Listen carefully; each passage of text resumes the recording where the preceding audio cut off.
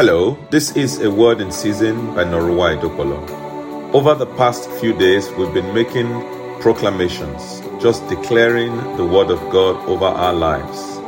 This morning, our theme is trusting God's timing and plan. And we're reading Jeremiah chapter 29, verses 11 through to 14. For I know the plans I have for you, declares the Lord, plans for welfare and not for evil, to give you a future and a hope. Then you will call upon me and come and pray to me, and I would hear you. You will seek me and find me when you seek me with all your heart. I will be found by you, declares the Lord, and I will restore your fortunes and gather you from all the nations and from all the places where I have driven you, declares the Lord. I will bring you back to the place from which I sent you into exile, declares the Lord. This is the word of God. I'd like you to repeat it to yourself over and over again in the course of this day. And as you do so, may it become true for you and yours in Jesus' mighty name.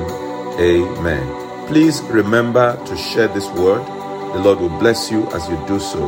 Remember also to check out my YouTube channel at A Word in Season _. There are messages there that would bless your heart. Amen.